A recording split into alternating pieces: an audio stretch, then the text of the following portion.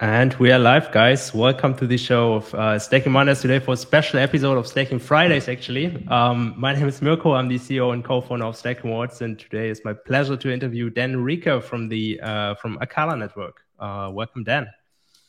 Hey, how's it going? Awesome. Thanks. Great to have you on the show. Let's jump into some lightning round questions first. What was your first experience in crypto? How did you get started?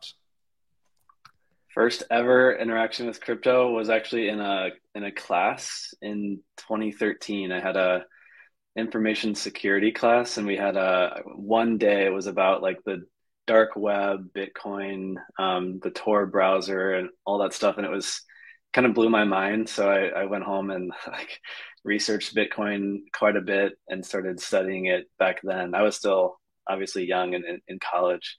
But then, yeah, kind of kept my interest for, all the time since then.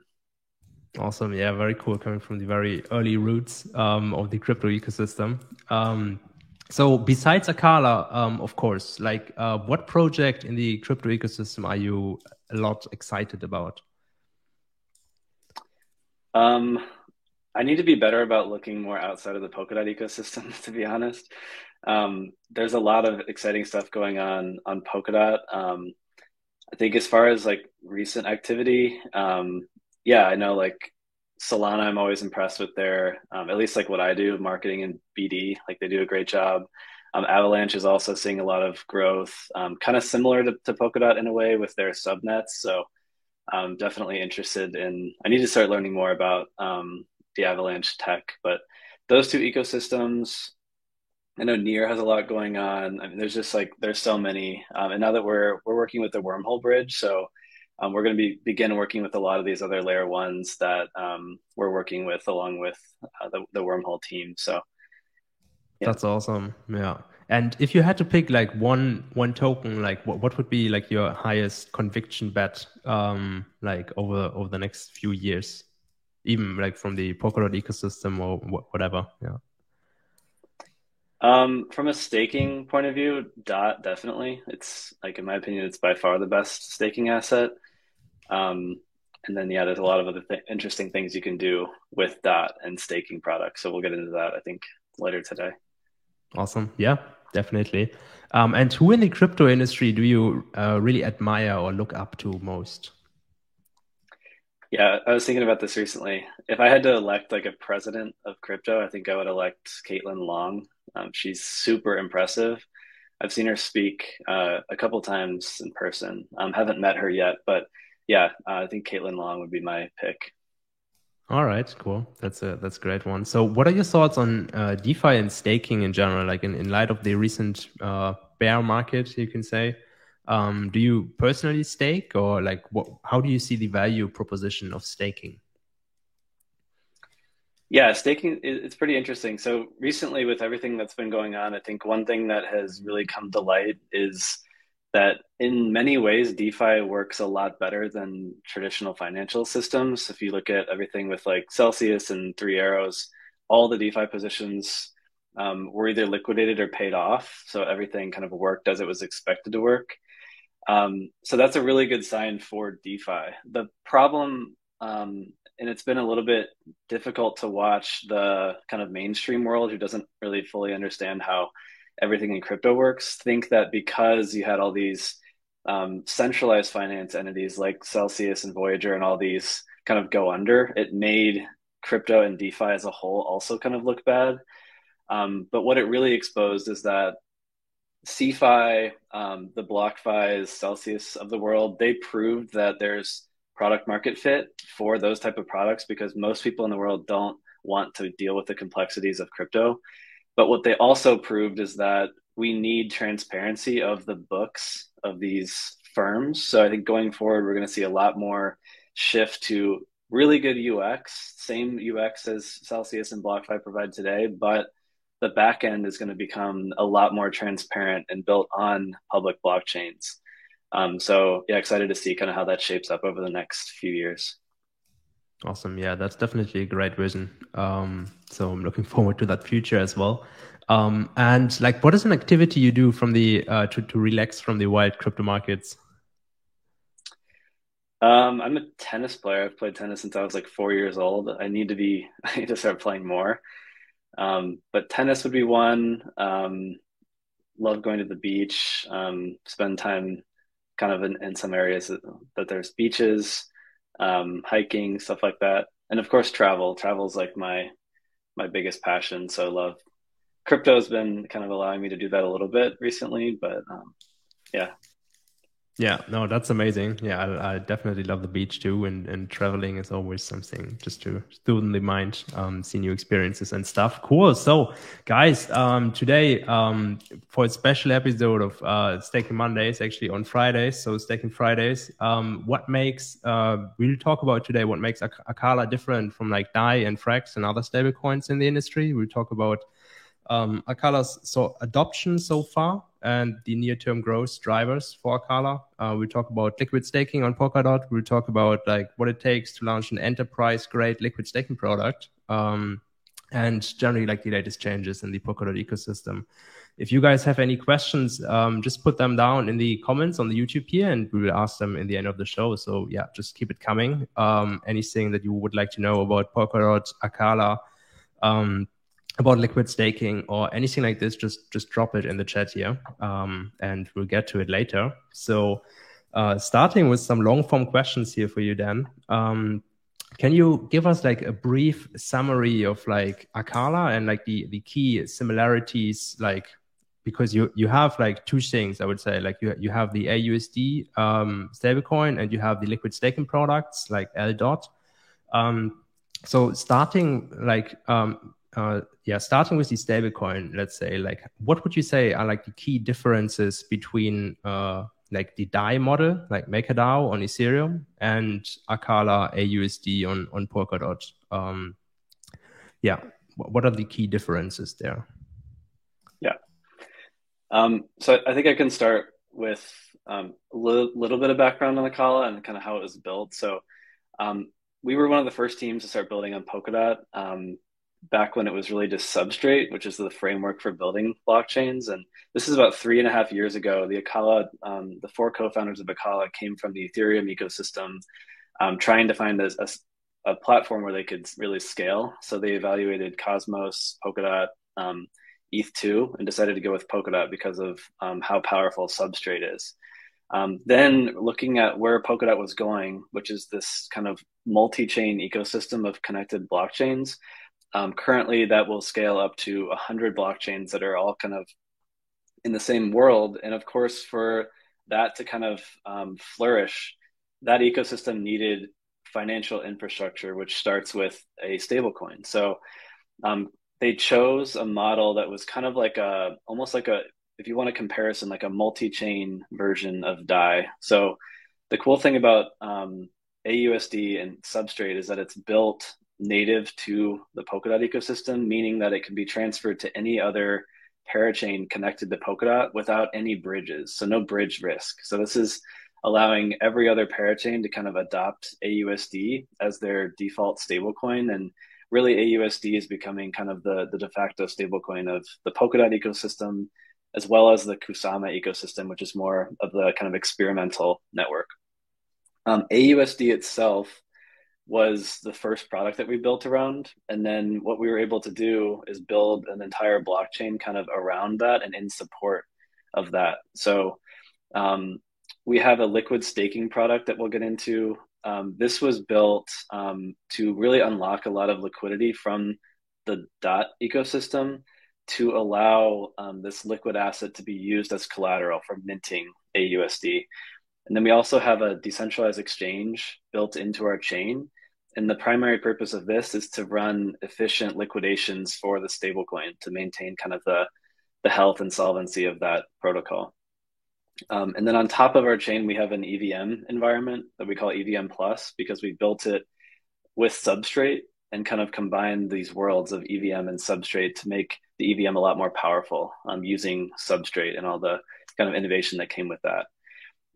aUSD, a couple things that are a little bit different than DAI. So number one, the way that liquidations work, we have the luxury of launching after DAI, and a lot of the DeFi events and market events that have happened over the past few years. So we were able to learn from some of the things that have happened, including things like Black Thursday. A couple of years ago, there was a huge liquidation in the market that really gave DAI some trouble because liquidations weren't able to process due to all the network congestion that there was at the time during that major kind of correction in the market. So one thing we were able to do is improve the liquidation process. So with DAI, they're using these off-chain liquidators called makers or keepers, sorry. And these keepers were not able to get all those purchases in of those liquidations during that congested time. With aUSD, we have two paths that the protocol can take when running liquidation. So number one, it'll check our DEX. So every collateral asset that you can mint aUSD with has a deep liquidity pool on the DEX. So let's say it's DOT and you're minting aUSD with DOT. If there's a liquidation, the DOT will go to the DEX and look for a good price on the DEX. And then it will also check on-chain liquidation bots. So it'll actually compare these two prices and give the user the best price for their collateral. So that's one thing. The other aspect is oracles. So with oracles, we're able to prioritize oracle price feeds and guarantee that the oracle price will be in every block. So this makes sure that you don't have an issue with oracles not being able to get in a block due to congestion and then throwing off price feeds on the DEX for those liquidations. And then the last thing I think, so I know DAI transitioned from single collateral to multi-collateral. aUSD is multi-collateral kind of out of the box. So DOT, Liquid DOT, ACA, soon to be Bitcoin, ETH will be kind of collaterals backing the stable coin. But in the end, aUSD and Acala are really kind of a credit facility for the whole kind of Polkadot ecosystem, and then probably soon beyond the Polkadot ecosystem as well. Awesome. Yeah. I mean, there's so much to unpack about Acala. It's crazy, actually, how many facets the protocol has, which is, very fascinating. And also good to hear the backstory that, like, basically the liquid staking product, LDOT, was built out of a necessity to unlock DOC as a collateral for the platform, right? Can you walk us a little bit through the liquid staking protocol? Like how does this work, and what are the differences to like other liquid staking products like a Lido on Ethereum and others? Mm-hmm. Yeah, so liquid staking on Acala or LDOT works like this. So DOT natively is of course on Polkadot, which is the relay chain, kind of the core of Polkadot that connects and secures all the parachains that are connected to Polkadot. And then in order to stake DOT on the relay chain, you can use mobile wallets like Polka Wallet or Nova Wallet. And then on the browser, typically people have used Polkadot.js, which is a pretty like OG type of tool. You really got to know what you're doing. There's a couple new ones. Talisman is great, and Sub Wallet is also great. And you can stake on Polkadot. It's just fine. It's actually one of the best staking assets in the industry, around 14%. The issue is that there's a few issues. So number one, your liquidity is locked up. So when you stake your DOT, it's kind of staked away, and that's about it. You're earning the staking rewards. There's a 28-day unbonding period. There's also an 80 DOT minimum, which can be preventative for a lot of people around the world. So that's a few things. So the reason why we built LDOT is because, first of all, we wanted to unlock a lot of that liquidity that right now is kind of just stuck there when people are staking DOT. They can't do anything else with that DOT or earn kind of additional yield with that DOT. So when people want to stake on Acala, they're looking for a few things. So number one, obviously liquidity. So being able to stake their DOT and then earn in DeFi at the same time. Number two, instant unbonding. So there's a small fee that you can pay to basically get your DOT unstaked right away instead of waiting that 28 days. There's no minimum. So I think technically when you stake, there's a 5 DOT minimum, but if people don't have that, they can also just purchase LDOT on the DEX. So that's a few. And then the other thing is just general kind of rewards and yield. So with our protocol, and I'll explain more exactly how it works, but we're able, right now it's around 19 or 20% versus 14% on Polkadot. And it's because we're able to select higher quality validators charging lower fees. So taking less of the rewards from the users and allowing more of those rewards to flow on to the actual stakers. So the way the protocol actually works, users bring their dot. Basically, it's a simple bridge. So you bridge from Polkadot relay chain to the Acala parachain. So you do have to kind of like make that move. And then once you're on Acala, you're where you need to be. So then right now, if you go to apps.acala.network, this is kind of our front end to everything we've built kind of into the blockchain.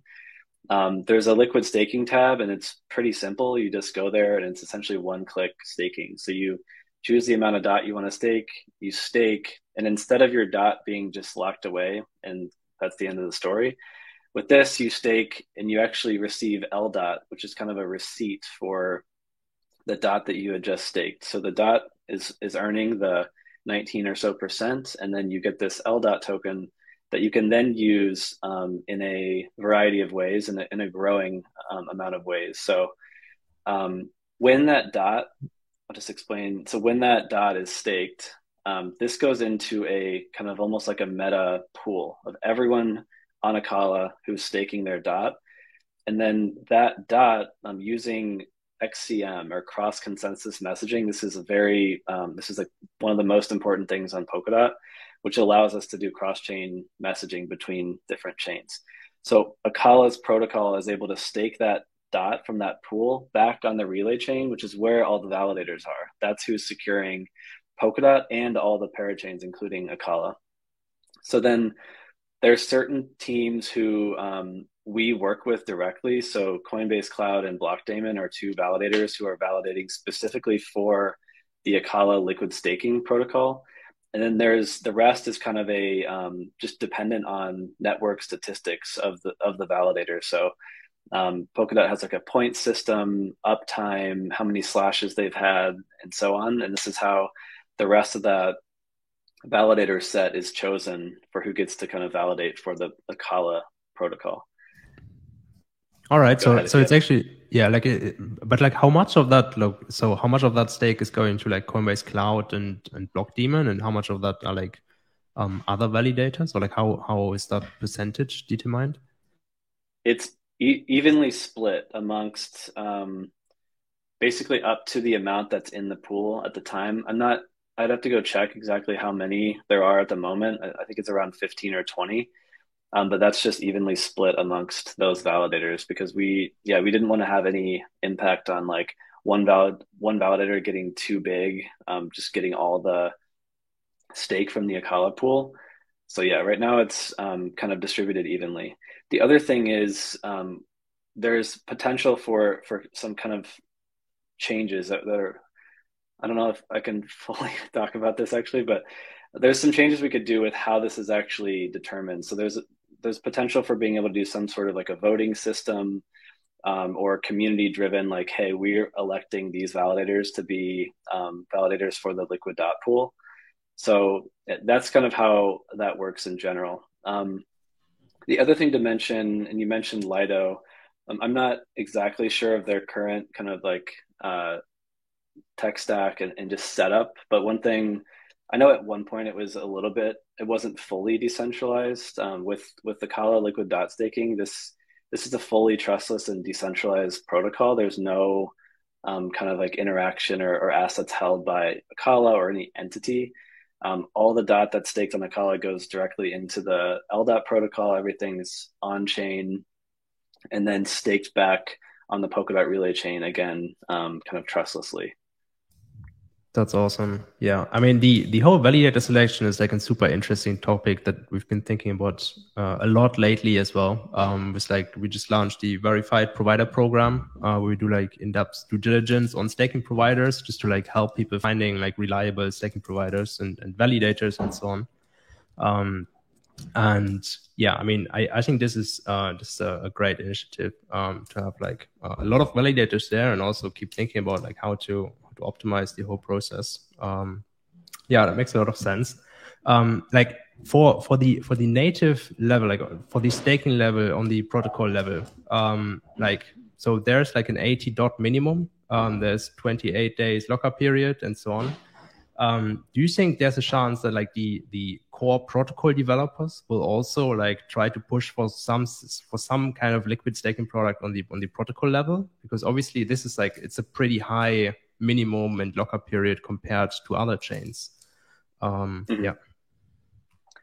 I would have to say I doubt it. The Web3 Foundation research team are like the definition of gigabrains. They've kind of determined and engineered the entire Polkadot staking system, tokenomics, inflation, security, most importantly.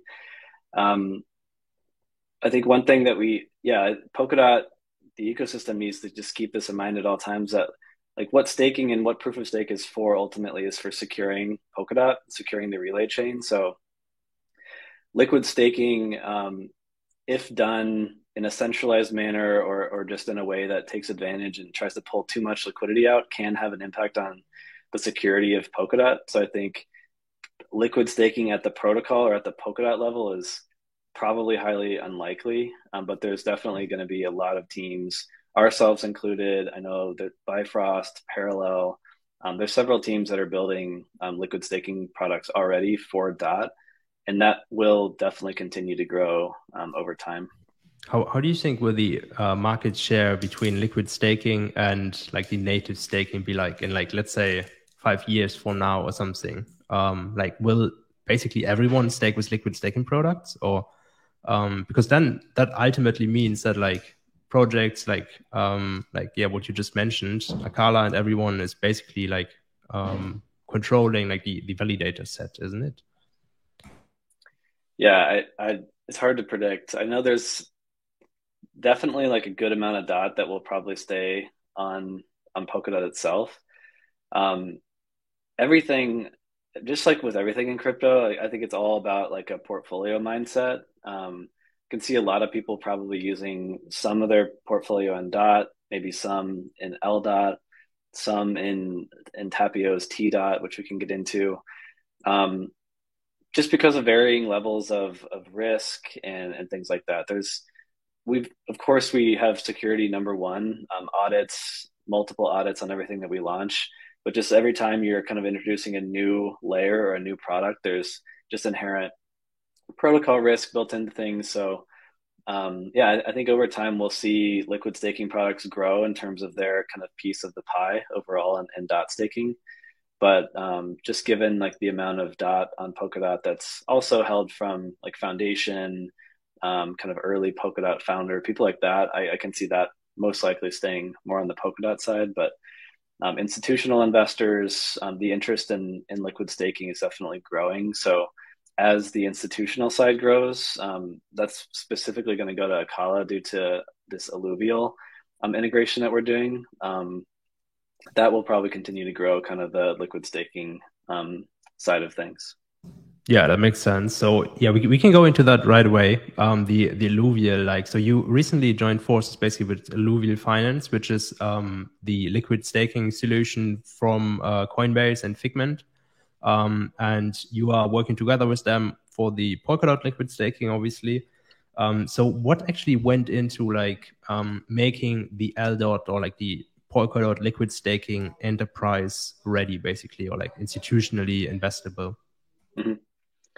Yeah, it's basically solving a few problems. So right now, there's many institutions, and when we talk about institutions, we're talking about fintechs, exchanges, custody providers, banks, and then generally just enterprises who want access to liquid staking, not only for themselves, most likely not just for themselves, for all the millions of customers that are accessing their platform on their website or through their app. Um, so one thing is a lot of these enterprises need to know who else is in this kind of pool of participants, liquid staking, and then also who are the validators. So KYC and AML is a requirement for many of these people, and with open decentralized liquid staking products, that doesn't qualify for their internal requirements or wherever they're whatever the requirements are in their jurisdiction. So KYC is one. Another is just reporting in general, being able to comply with local requirements for reporting. So what this allows these institutions to do is come in to a second instance of Acala's liquid staking protocol.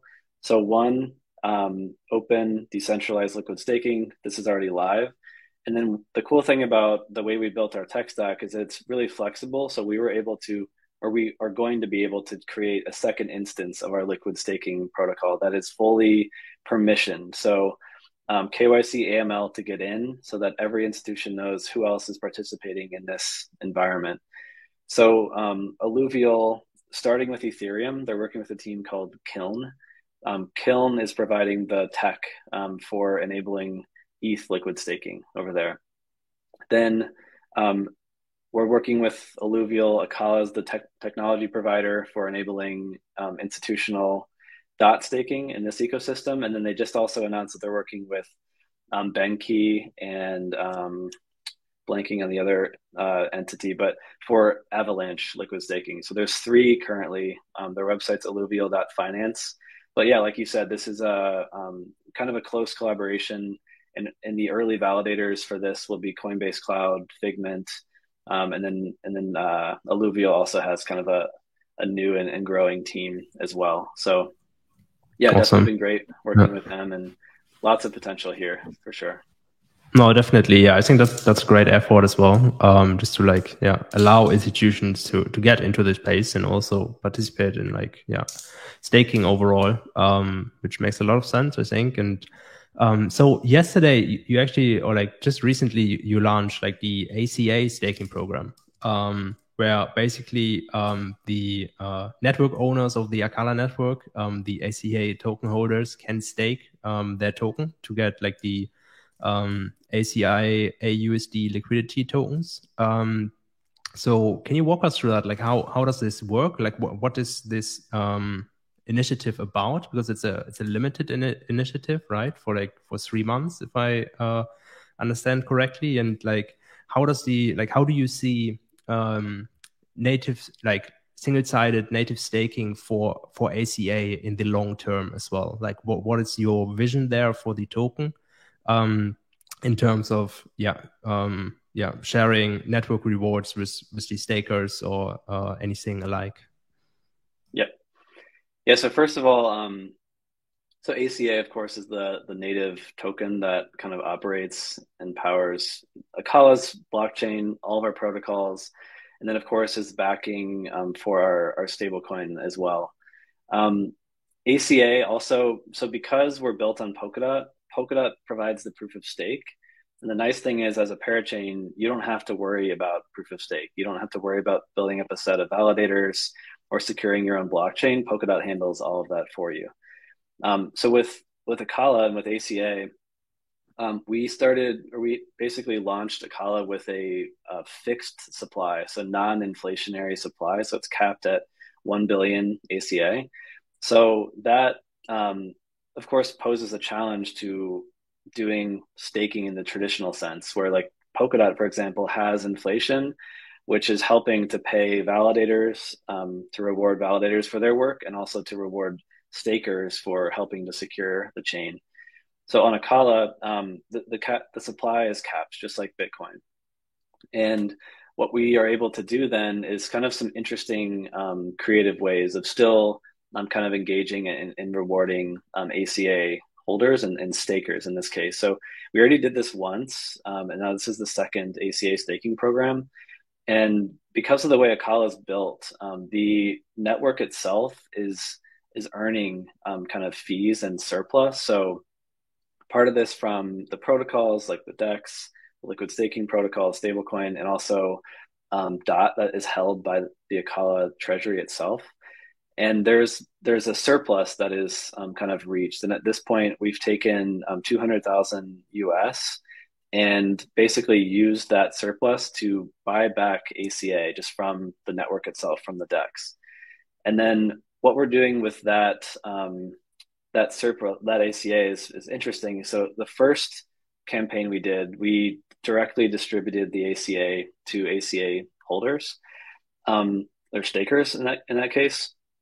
In this campaign, we wanted to do it a little bit differently. So very similar, but instead of being rewarded directly with ACA, we're rewarding ACA stakers with an LP token. So ACA and aUSD LP token, which for people who are new to this, it's a liquidity provider token, which means here you have kind of a share in that pool on our DEX. So the ACA and aUSD pair, meaning that whenever someone or bots or institutions trade on that pair, aUSD for aUSD, you as an LP, a liquidity provider, earn fees from that trading activity. So the cool thing is with this way of rewarding our users, we convert basically ACA holders into Acala network users too. So they're becoming deeply integrated in Acala's kind of operation as a network. So this is a way of, so when you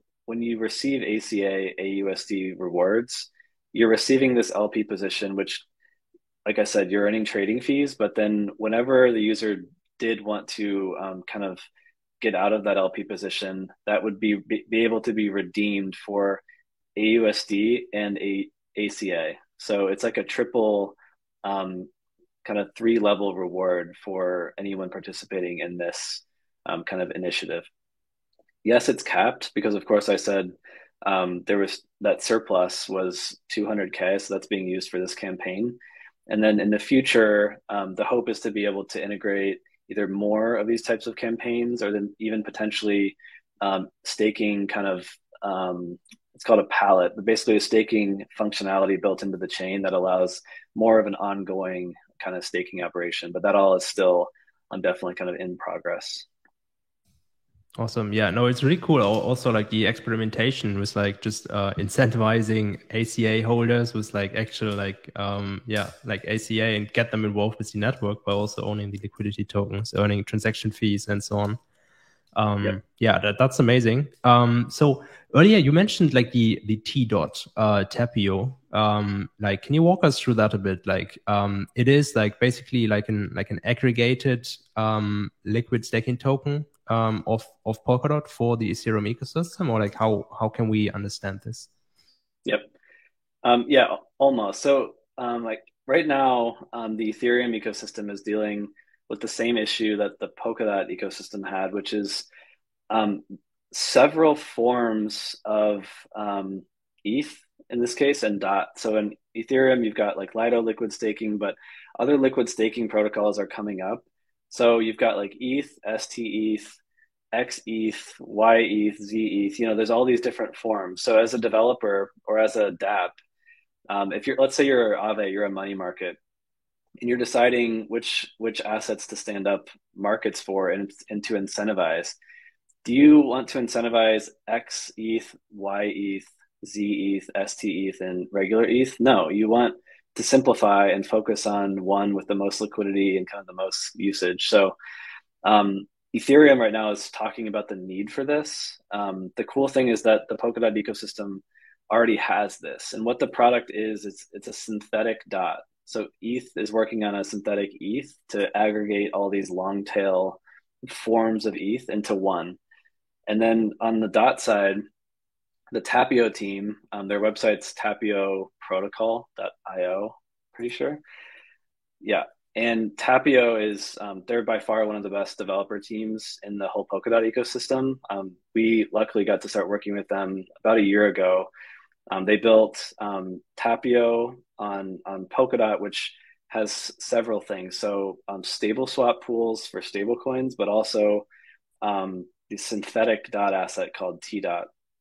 So right now, the two assets that T-Dot is helping to kind of combine are regular DOT, so just DOT, and then LDOT, Acala's liquid DOT staking product. So when you put your DOT or LDOT into this pool, it says it's on the Acala app, so apps.acala.network. You go in, and then when you basically put your liquidity into this pool, it mints a T-Dot token that you have. So that T-Dot is super powerful because you're holding this token. It's a synthetic token that can be used or even collateralized or lent out on a money market. But the underlying pool, since there's an LDOT token in there that's earning yield from staking, that yield is then passed on to you as a T-Dot holder. The other thing is that since T-Dot is running that pool, the DOT and LDOT pool, you're also earning trading fees from that, almost like you're an LP.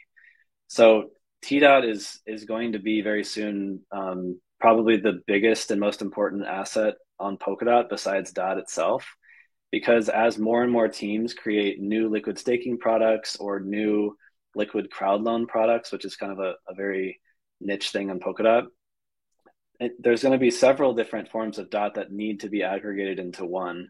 So we've already talked to a lot of DApp teams, whether they're money markets or DEXs, and they absolutely love the idea of T-Dot because it solves this exact problem for them of just too many types of DOT.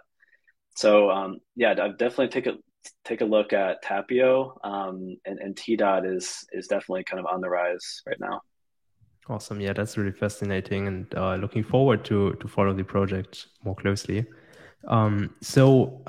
Maybe can you walk us a little bit through like the Acala adoption numbers, like growth and adoption of like first aUSD and LDOT as well? Like, because obviously aUSD is supposed to be like the native stablecoin of the Polkadot ecosystem. Do you have any numbers like in terms of adoption rates, or like how much aUSD issuance do you have? Like, is there, and like where does this live? And also same for LDOT, obviously. Yep. Yeah. So as it stands today, so Acala in general, we're sitting at TVL wise. So I'm looking at my stats page, but 430 million TVL. We for aUSD right now, we ourselves. So on Acala, we have our DEX. And then there's some stable swap pools, and then there's just barely beginning to be DEXs on other chains like Moonbeam and A-Star that are beginning to incorporate aUSD. We're still in kind of a building phase right now with the way that Polkadot works. Not only do we have to wait for other teams to launch, but we also have to build these kind of like cross-chain connections, allowing the token transfers to happen. And then there's a lot of BD work that goes into meeting with and talking to all these DApp teams and on all these parachains and getting these integrations going. So for aUSD, we're still just a couple months into aUSD's kind of lifetime. So the stablecoin TVL right now is sitting at 80 million.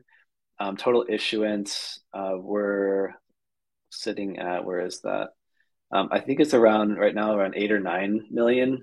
It's being minted on Acala, and then also on Karura, which is our Kusama-based parachain. So the cool thing about aUSD is it's like kind of natively mintable on two different relay chains or two different kind of multi-chain ecosystems.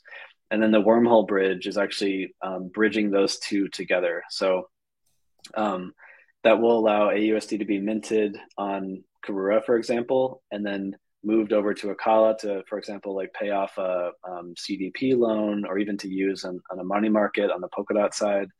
So this is all kind of what we've been up to the last 6 months, is like really just low level infrastructure building. And then, of course, That's the bridge between Kusama and Polkadot, basically, right? Basically, yeah. It's from our two parachains to each other, but then that would just have one hop to anywhere else on Polkadot or Kusama. And then right now, let's see, liquid staking. There's 60 million in LDOT liquidity right now on Acala, and then 200 million in liquid crowd loan DOT, which is kind of a liquid form for crowd loans, which it would take 10, 15 more minutes to explain that. But basically, it's like how you launch on Polkadot. So that's left over from when we did that last year. Awesome. Yeah, no, that's really impressive already, I would say. So what do you think is the competition like for the liquid staking and stable coins in the Polkadot ecosystem? And like how do you differentiate yourself, and like what makes you confident that Acala is the best solution? Mm-hmm.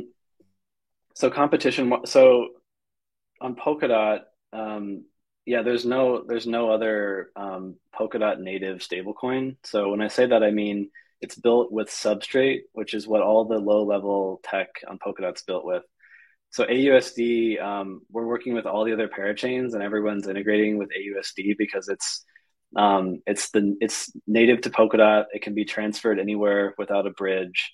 It's also decentralized and censorship resistant because it's backed by decentralized crypto assets, not fiat backed assets at the moment. And then at the EVM level, so on some of these parachains, including Acala, there's also going to be some stable coins, already some stable coins that have launched at the EVM level. The difference between that and aUSD is that there's it's not native to Polkadot, so there's always going to be some sort of like wrapper or some risk involved with that asset moving it from chain to chain. So aUSD will very likely be used as collateral for a lot of these application layer or EVM type of stable coins. But aUSD at its core will definitely be kind of the default stable coin for all these Polkadot and Kusama parachains. For liquid staking, I think there's going to continue to be more and more liquid staking options in the Polkadot ecosystem.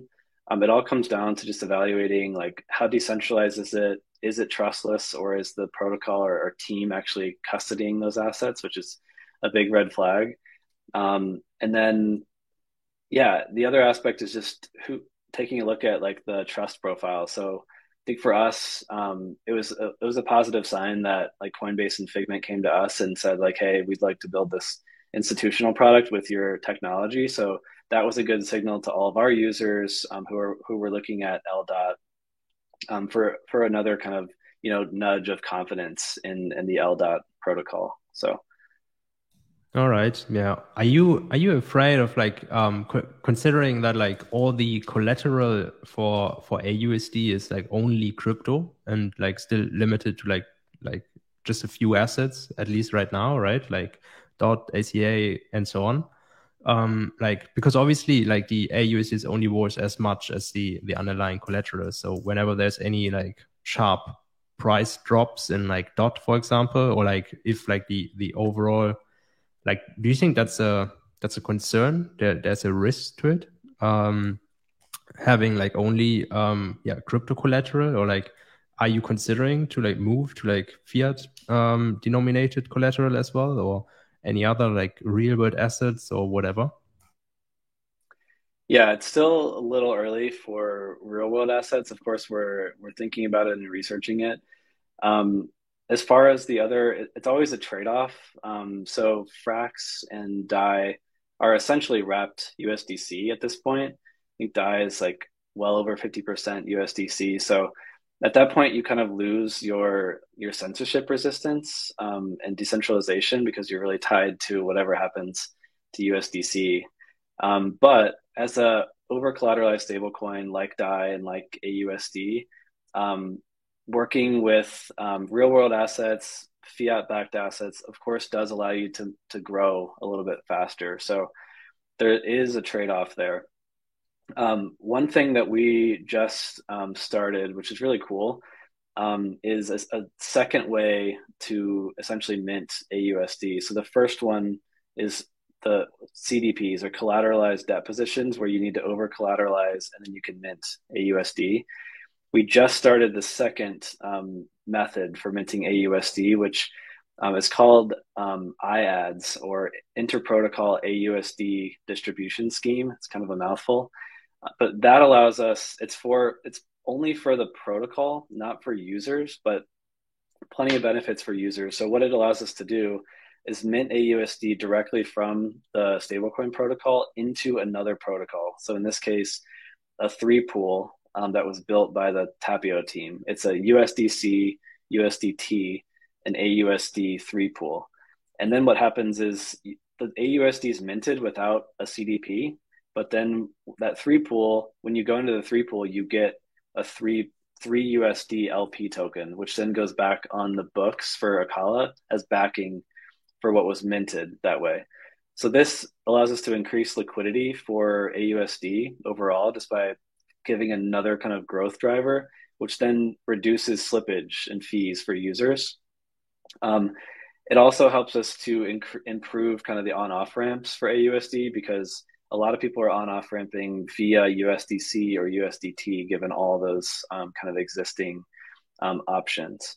And then, of course, overall, this will continue to grow into new protocols. So various protocols across Polkadot and Kusama can become essentially aUSD distributors where they're using IADs to get direct minting into their protocol if they pass all the, of course, like security checks and making sure that everything is fine on the risk side.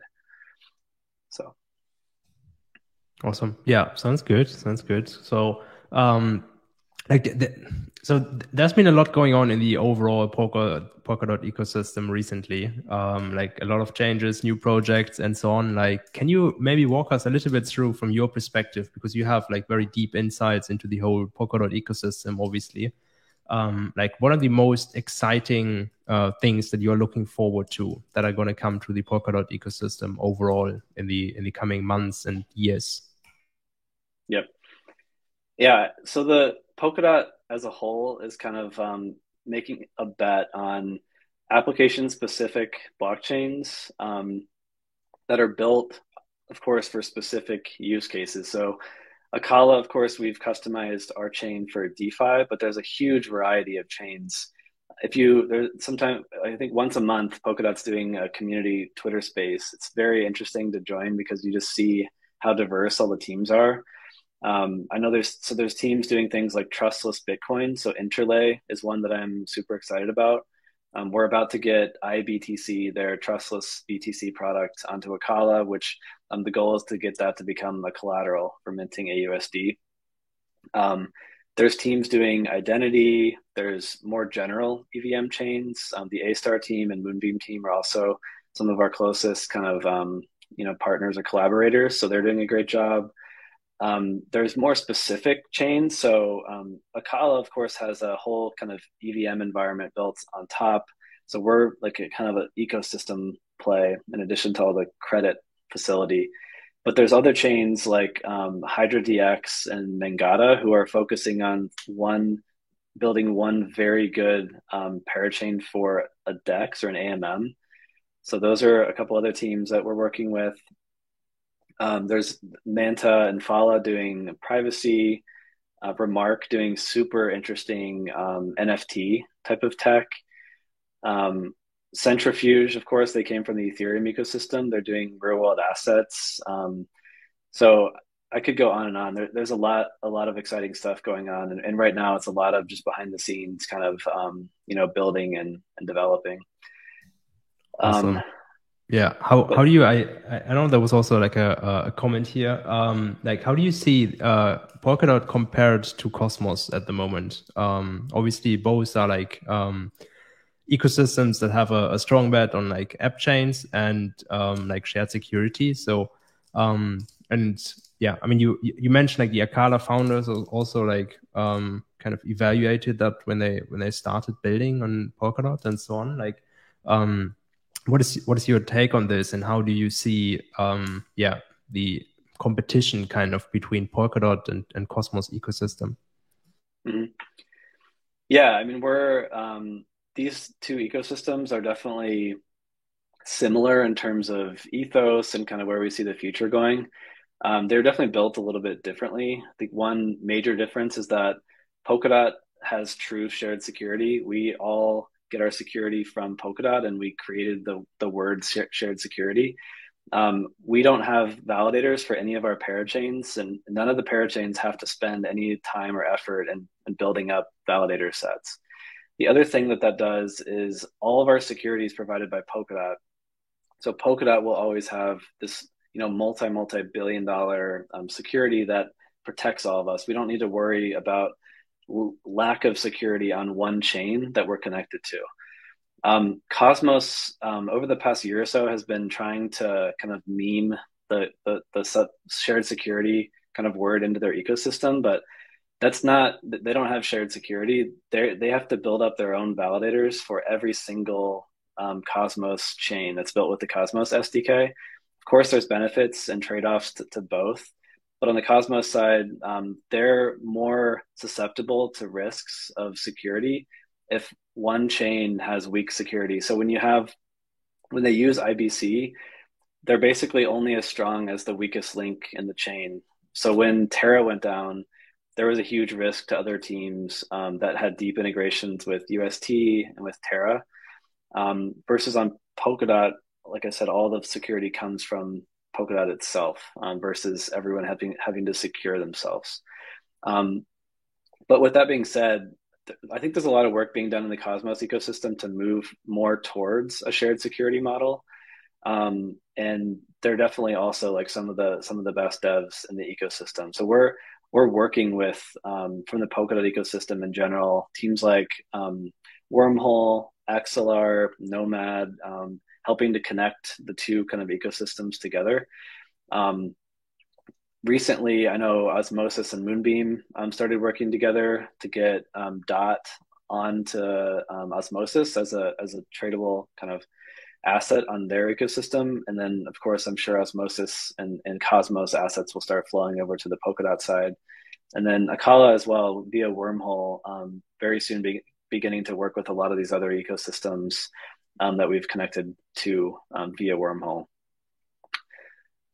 So Awesome. yeah, Yeah, no, like yeah, I think that's very very exciting, especially like there can be a lot of collaboration between the ecosystems as well. It doesn't need to be necessarily just competition in a sense. yep. So that makes a lot of sense, I think.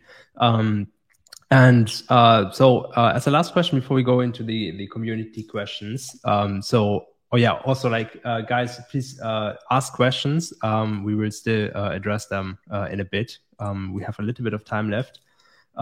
So just before we go into that, like, what do you think are or like to your understanding, what are the best yield opportunities on aUSD at the moment in the Polkadot ecosystem?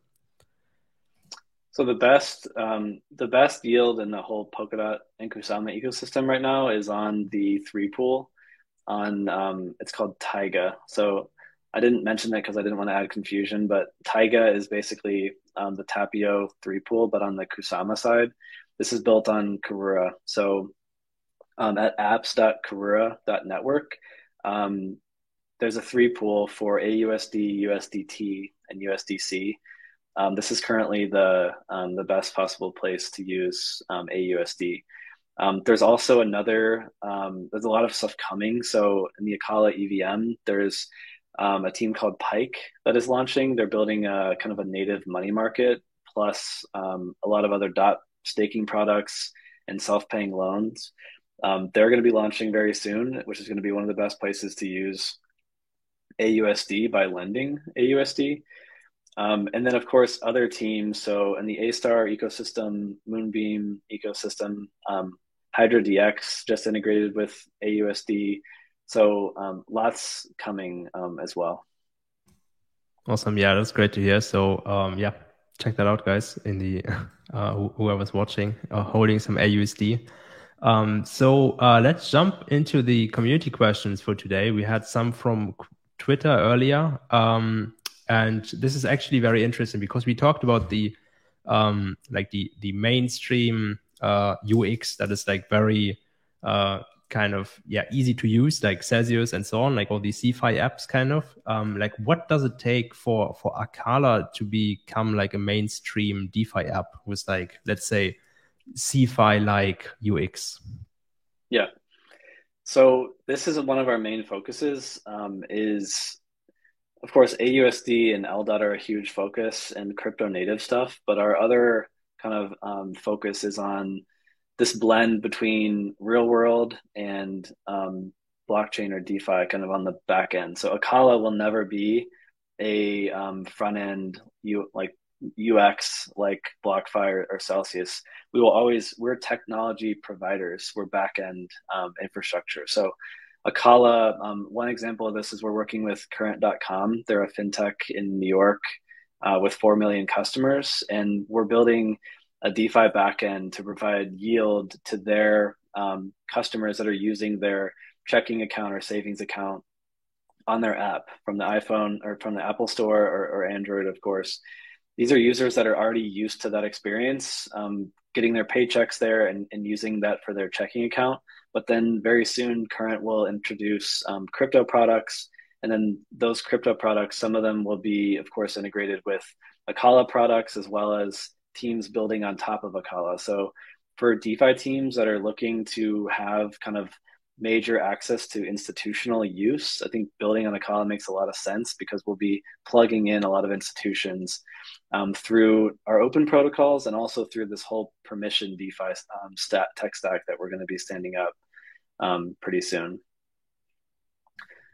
All right, nice, nice. Yeah. So, like there was also another question that is like very similar. Like, what are the biggest UX updates for Acala like coming up in the next few months? Like maybe some and like will I be able to interact with Acala from my Ledger wallet anytime soon?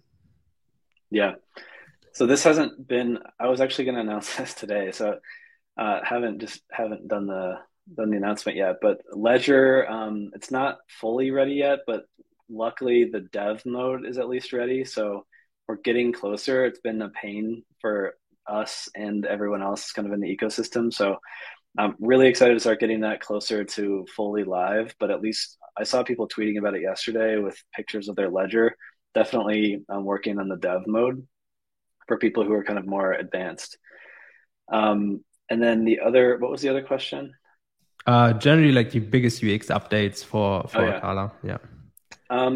Yeah, so we've been working a lot on this internally. Josh on our team has been working with Lawrence, who's done a lot of our product work, and they're making a ton of improvements to our apps. Of course, we have two parts. We have two kind of sets of engineers at Acala because we do a lot. We do substrate protocol layer stuff, and we also have our own like front end apps, of course. So one of the things that has been definitely a need is improved, I guess, dashboards or reporting or stats of like, okay, how is my liquid staking doing? What am I earning, daily or weekly? Because people like to see that, and the app hasn't had that to a big enough extent as of late. But we're making a lot of updates right now to exactly this. So the way that people can check their statistics on their liquid dot staking. Another thing is making it, we want to make it easier for people to go into the T dot product that I mentioned, because the best possible path is dot to L dot to T dot, because you can basically T dot, the more L dot that's in the T dot pool, the higher the yield that the T dot asset itself gets. So we're trying to make it easier so that people don't have to figure out like all these different steps. So when someone is going to stake, there will be an option to just basically tick a toggle or check a box basically to go directly into T dot and mint that synthetic form of dot. So these are a couple. Yeah, I guess those are the two kind of biggest things coming is like LDOT user experience improvements, statistics and dashboards, and then T dot kind of more deeply integrated into the apps. Awesome. Yeah, really cool. Looking forward to this. And like we have one last question here from Abhishek. In your opinion, is this the only future for stablecoins, or is there a future way where we fully break the tie to fiat? So like, do stablecoins need to be denominated in USD, or can there be like a crypto native denomination, or like, yeah, anything like this? Yeah, I don't know. These are kind of mind benders. I don't know. I don't think I'm smart enough to figure that out over the next, the 20 plus year time horizon. But I don't know. You kind of have to look at like product market fit. Like look at the stable coins right now that have the most adoption and the most use. It's USDC and USDT. That tells me it's very obvious that the most demand is for the US dollar backed stable coins.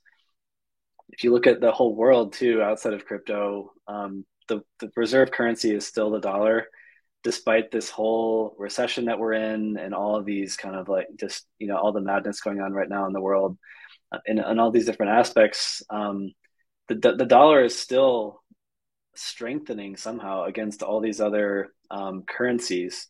The Russian ruble has this crazy effect right now because of gas and oil, but the dollar is still kind of the asset that everything in the world is quoted in. So it's going to take a long time for there to be a need for something that's not tied to the dollar. And if and when that does happen, I don't know what that will look like and what that will be called or what that will be kind of tied to. But people have tried this, of course, in crypto. But at the end of the day, everyone just thinks in dollars for now. So Right. we'll have to see where that goes. Yeah, definitely. And I mean, the US is still like one of the biggest economies in the world. So it just makes a lot of sense as well. And I guess as long as the crypto economy is not getting bigger than the US economy, it's maybe hard to like introduce like a crypto native stablecoin in that sense. But yeah, it won't be a long path until then, because crypto is moving very fast, and we have so many exciting things going on. We discussed a lot of great things today around Acala and like aUSD, LDOT, and everything. So I'm really grateful to have you on the show. Dan, thank you so much. Is there like anything like you would like to mention? Like, how can our listeners follow you? How can they stay up to date with Acala and everything that's going on for LDOT and aUSD? Yep. A few ways. So our Twitter is probably our most active channel. So that's at Acala Network, ACALA. And then, if you go to our website, you can definitely learn a lot more about like aUSD and all of our different products. We have a newsletter, sign up there if you're interested in kind of the bigger announcements that come out less frequently. And then, I'm on Twitter, kind of talking a lot about Acala and Polkadot. Just if you just search my name. Feel free to ask questions. We have a very active Discord. So if people are interested in asking questions, come there, ask on Twitter. I really appreciate the time. This has been fun talking about all this stuff. Awesome. Cool. Yeah. Thank you so much, Dan. Thank you everyone for watching. Please hit the like button, hit the subscribe button if you want to see more videos like this. Check out previous episodes and just comment below, like if you like this kind of content, if you have any suggestions or anything, just let us know, and let us know like who you would like to see next on the show. And until then, for everyone, I'm Mirko. Happy staking, and we see each other soon.